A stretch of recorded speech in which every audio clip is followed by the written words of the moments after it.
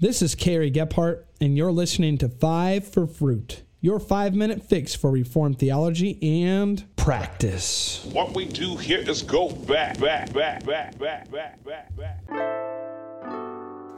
Paul then stood up in the meeting of the Areopagus and said, "Men of Athens, I see that in every way you are very religious. For as I walked around and looked carefully at your objects of worship, I even found an altar with this inscription, 'To an unknown God.' Now what you worship is something unknown. I am going to proclaim to you." Acts chapter 17, verses 22 and 23. Welcome back to another episode of 5 for Fruit, a proud member of the Society of Reformed Podcasters. We've started a series called Big Questions. Maybe these are questions you still have as a believer.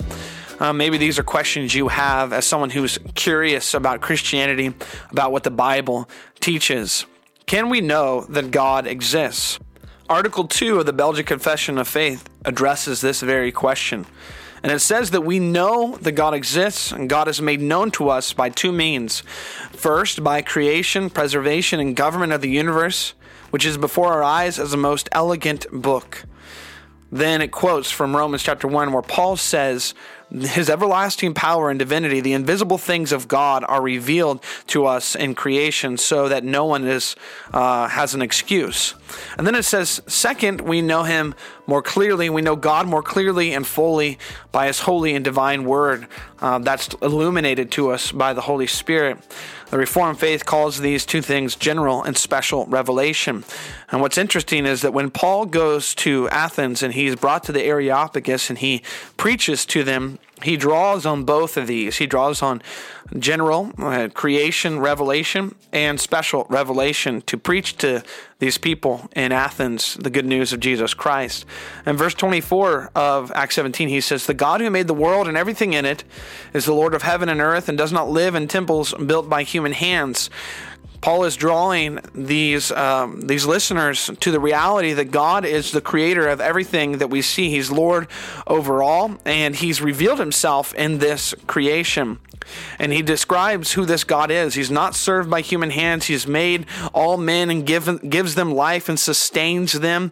And from one man, that is Adam, he made every nation of man, and he providentially placed them in each place so that, verse 27, men would seek him and perhaps reach out for him and find him, though he is not far from each one of us. God has revealed himself in creation, even though these people were apart from the special revelation that was given to Israel. But then he goes on to talk about their conscience. God has revealed himself not only outwardly in creation, but inwardly in the conscience of all people.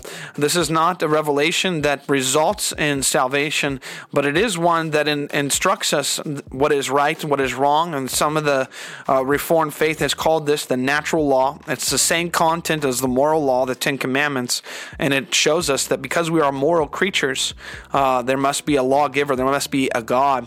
And this is what he says, verse 29, "Therefore, since we are God's offspring, we should not think that the divine being is like gold or silver or stone, an image made by man's design and skill. In the past, God overlooked such ignorance, but now he commands all people everywhere to repent."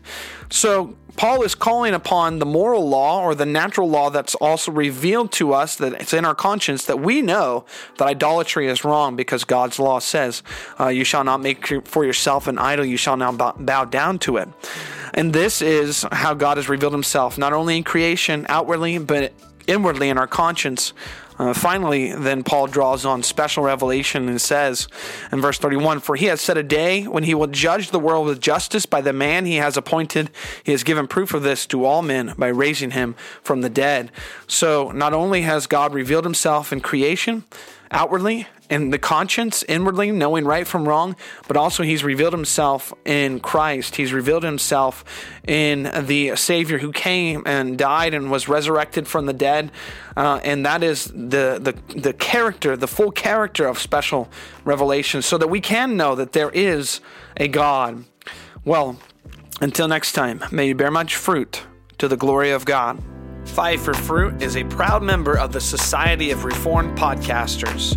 Check out more members of the Society at reformedpodcasts.com. Subscribe, rate, and review Five for Fruit on iTunes, Google Play, and Stitcher. And visit the website fiveforfruit.com to listen to past episodes and to read articles. Until next time, this is Five for Fruit, your 5-minute fix for Reformed theology and practice.